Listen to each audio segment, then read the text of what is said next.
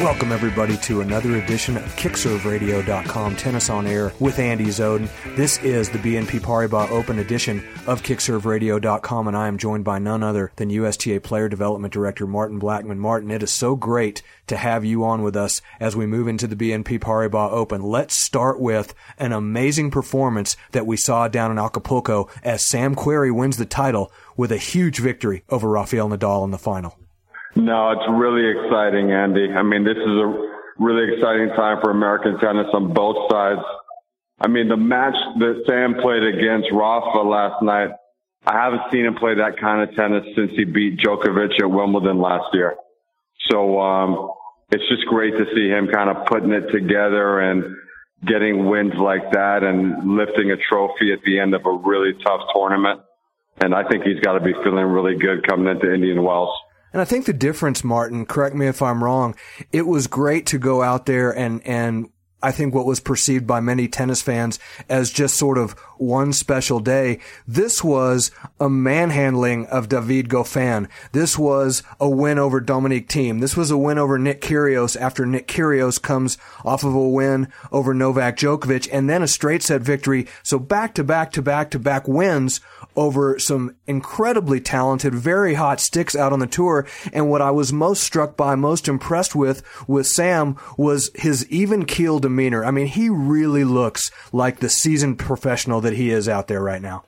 Yeah, I mean, he's definitely got a lot of confidence. He's put a lot of work in with his coach, Craig Boynton, who's a phenomenal coach.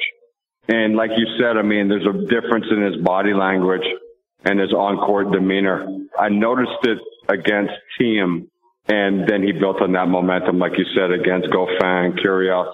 But, I mean, he beat Thiem so convincingly, and he's got to feel good. You know, he put in a really good preseason, so he's got the fitness base under him, and now he's got the confidence, and he's playing at a very, very high level. And you've got to be very excited as well, Martin, because going into Indian Wells, you've got a slew of American players getting wild cards. You've got a bunch of players playing well. Jack Sock has now won twice on tour this year. A tweaked ankle notwithstanding, Stevie Johnson's out to a good start in 2017. We're seeing great things on the women's side. Obviously, goes without saying, the Williams sisters in the finals of Australia and Coco Vandeweghe in the semis. There's so much for you to hang your hat on with the job you're doing, and you're a humble guy. I know that you're not going to take credit for it, but American tennis is definitely moving in the right direction, and a lot of people are really pointing toward your leadership as a huge contribution. Well, I appreciate that, Andy. But like you said, you know, we can't take credit, but I think what we can say and what we want everybody to know is that we're trying to be as flexible and creative and aggressive as possible with the performance team help that we give to all of our players. And that looks different for every player. I mean, it goes from 5% to 100%. But, you know, we're here to look for ways to give our players every possible advantage. So, like you said, I mean, on the women's side, Venus and Serena still dominant after all these years. Coco's playing amazing tennis. You know, the win over Germany, that Fed Cup win with Catherine Rinaldi's leadership. I think the women are really feeling like a team. And then we got the young men that are pushing the older guys. I mean, we got John, Sam. Hopefully Stevie's ankle feels better pretty soon, like you said. Donald putting in a couple good weeks, Memphis and Del Rey. So yeah, we're moving in the right direction. And, you know, from a player development perspective, we're just looking for ways to kind of leverage our expertise to help players in any way possible and really being creative and flexible in how we give that support. One kid that I'm really high on that I'd love to get your take on, Martin, from the standpoint of what you think this kid needs to do next to make the next jump, and that's Frances Tiafoe. We saw him down in Acapulco play a good 3 sets with Juan Martín del Potro. He's jumped into the top 100 in the world. He's an electrifying athlete. What are the things that you think he needs to be able to continue to move on the same kind of trajectory that we've seen, let's say, from Jack Sock over the past couple of years? Sure. Well, I mean, you know, the great thing about Francis is that he's really matured as a young man. He's really taking ownership of his training and his development. and he's really listening to the people around him. He's got a great team around him. His parents have always been very, very supportive. He's got a great management company supporting him with CAA. He works with Nico Todero and Robbie Ginepri, and that's a great team right there. And I think he's really committed to the process. I don't think that he's going to kind of get distracted by having a big result like he almost did against Del Potro. I think he's really committed to the process of becoming a great player. Sounds like a kid that's really trying to do things the right way. A kid that made a quantum leap about this time last year, Martin, was Taylor Fritz. And not to say that he's having a bad year by any stretch of the imagination. I think obviously the expectations after what we saw in sort of that 2015 to 2016 where he had some crazy jump in the rankings of like 1,000 spots is going to be, sort of tough to keep up with that kind of level of improvement. Not to mention the fact that here's a young man that's just become a father himself. What's your take on him kind of at the moment in time that he's at right now, trying to balance being sort of a teenage phenom and a dad at the same time and a husband? Well, I mean, look, it's tough, but Taylor's one of those kids that is a lot more mature than his age, and he is dead set focused on becoming the best player in the world. I mean, that's really what he's about. So I think you kind of hit it on the head. I mean, second year out, guys kind of know your game. So the book is out. You got a little bit of a bullseye on your back. You just got married. You just had a kid. But I also think that it's kind of a blessing in disguise for him to be dealing with all this stuff right now. And then I think you're going to see him make a big push when he kind of resets and gets back to work. I expect to see him back in the top 100 by the U.S. Open.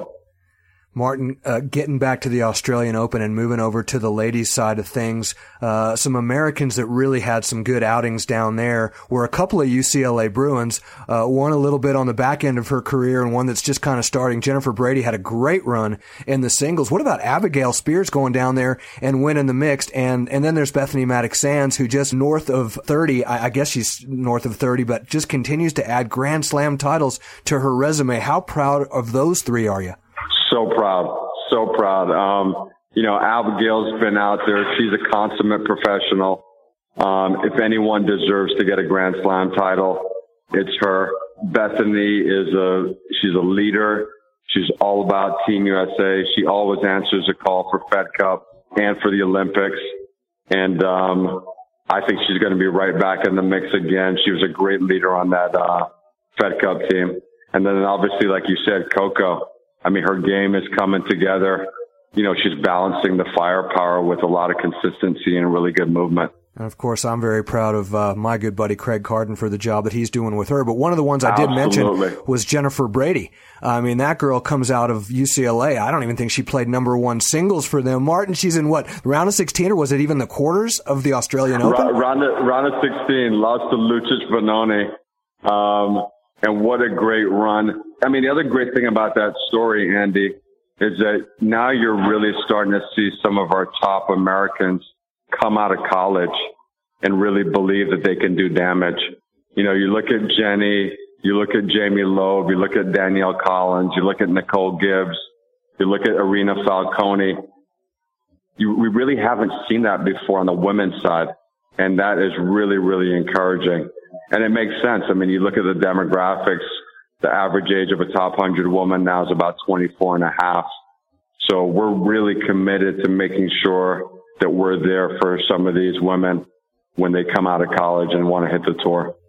Boy, I tell you what, you mentioned a bunch of names there, and we could go on and on. You got Christina McHale still relevant out there, and then you got the two Madisons, Keys and Bringle, and it sounds like Madison Keys is going to come back from an extended period of time away from the tour and maybe make her debut back at Indian Wells as well. So there's really so much to be excited about on both the men's and women's side of things. And, you were recently in Denver, and I heard guys like Gil Reyes that were there with us and Bill Scanlon really singing your praises. And I want to tell you how special it was for us out here in the Intermountain section to have you out here, doing seminars and really connecting with the USTA and USPTA pros out in Intermountain, Martin. So you're really making your mark all over the country from coast to coast, and we're also proud of what we're seeing and so appreciative of the contribution you're making to all of us.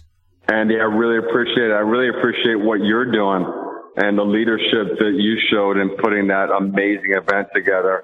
Yeah, I mean, I'm just really humbled to be part of Team USA, and, we're all in at Player Development. We're all in.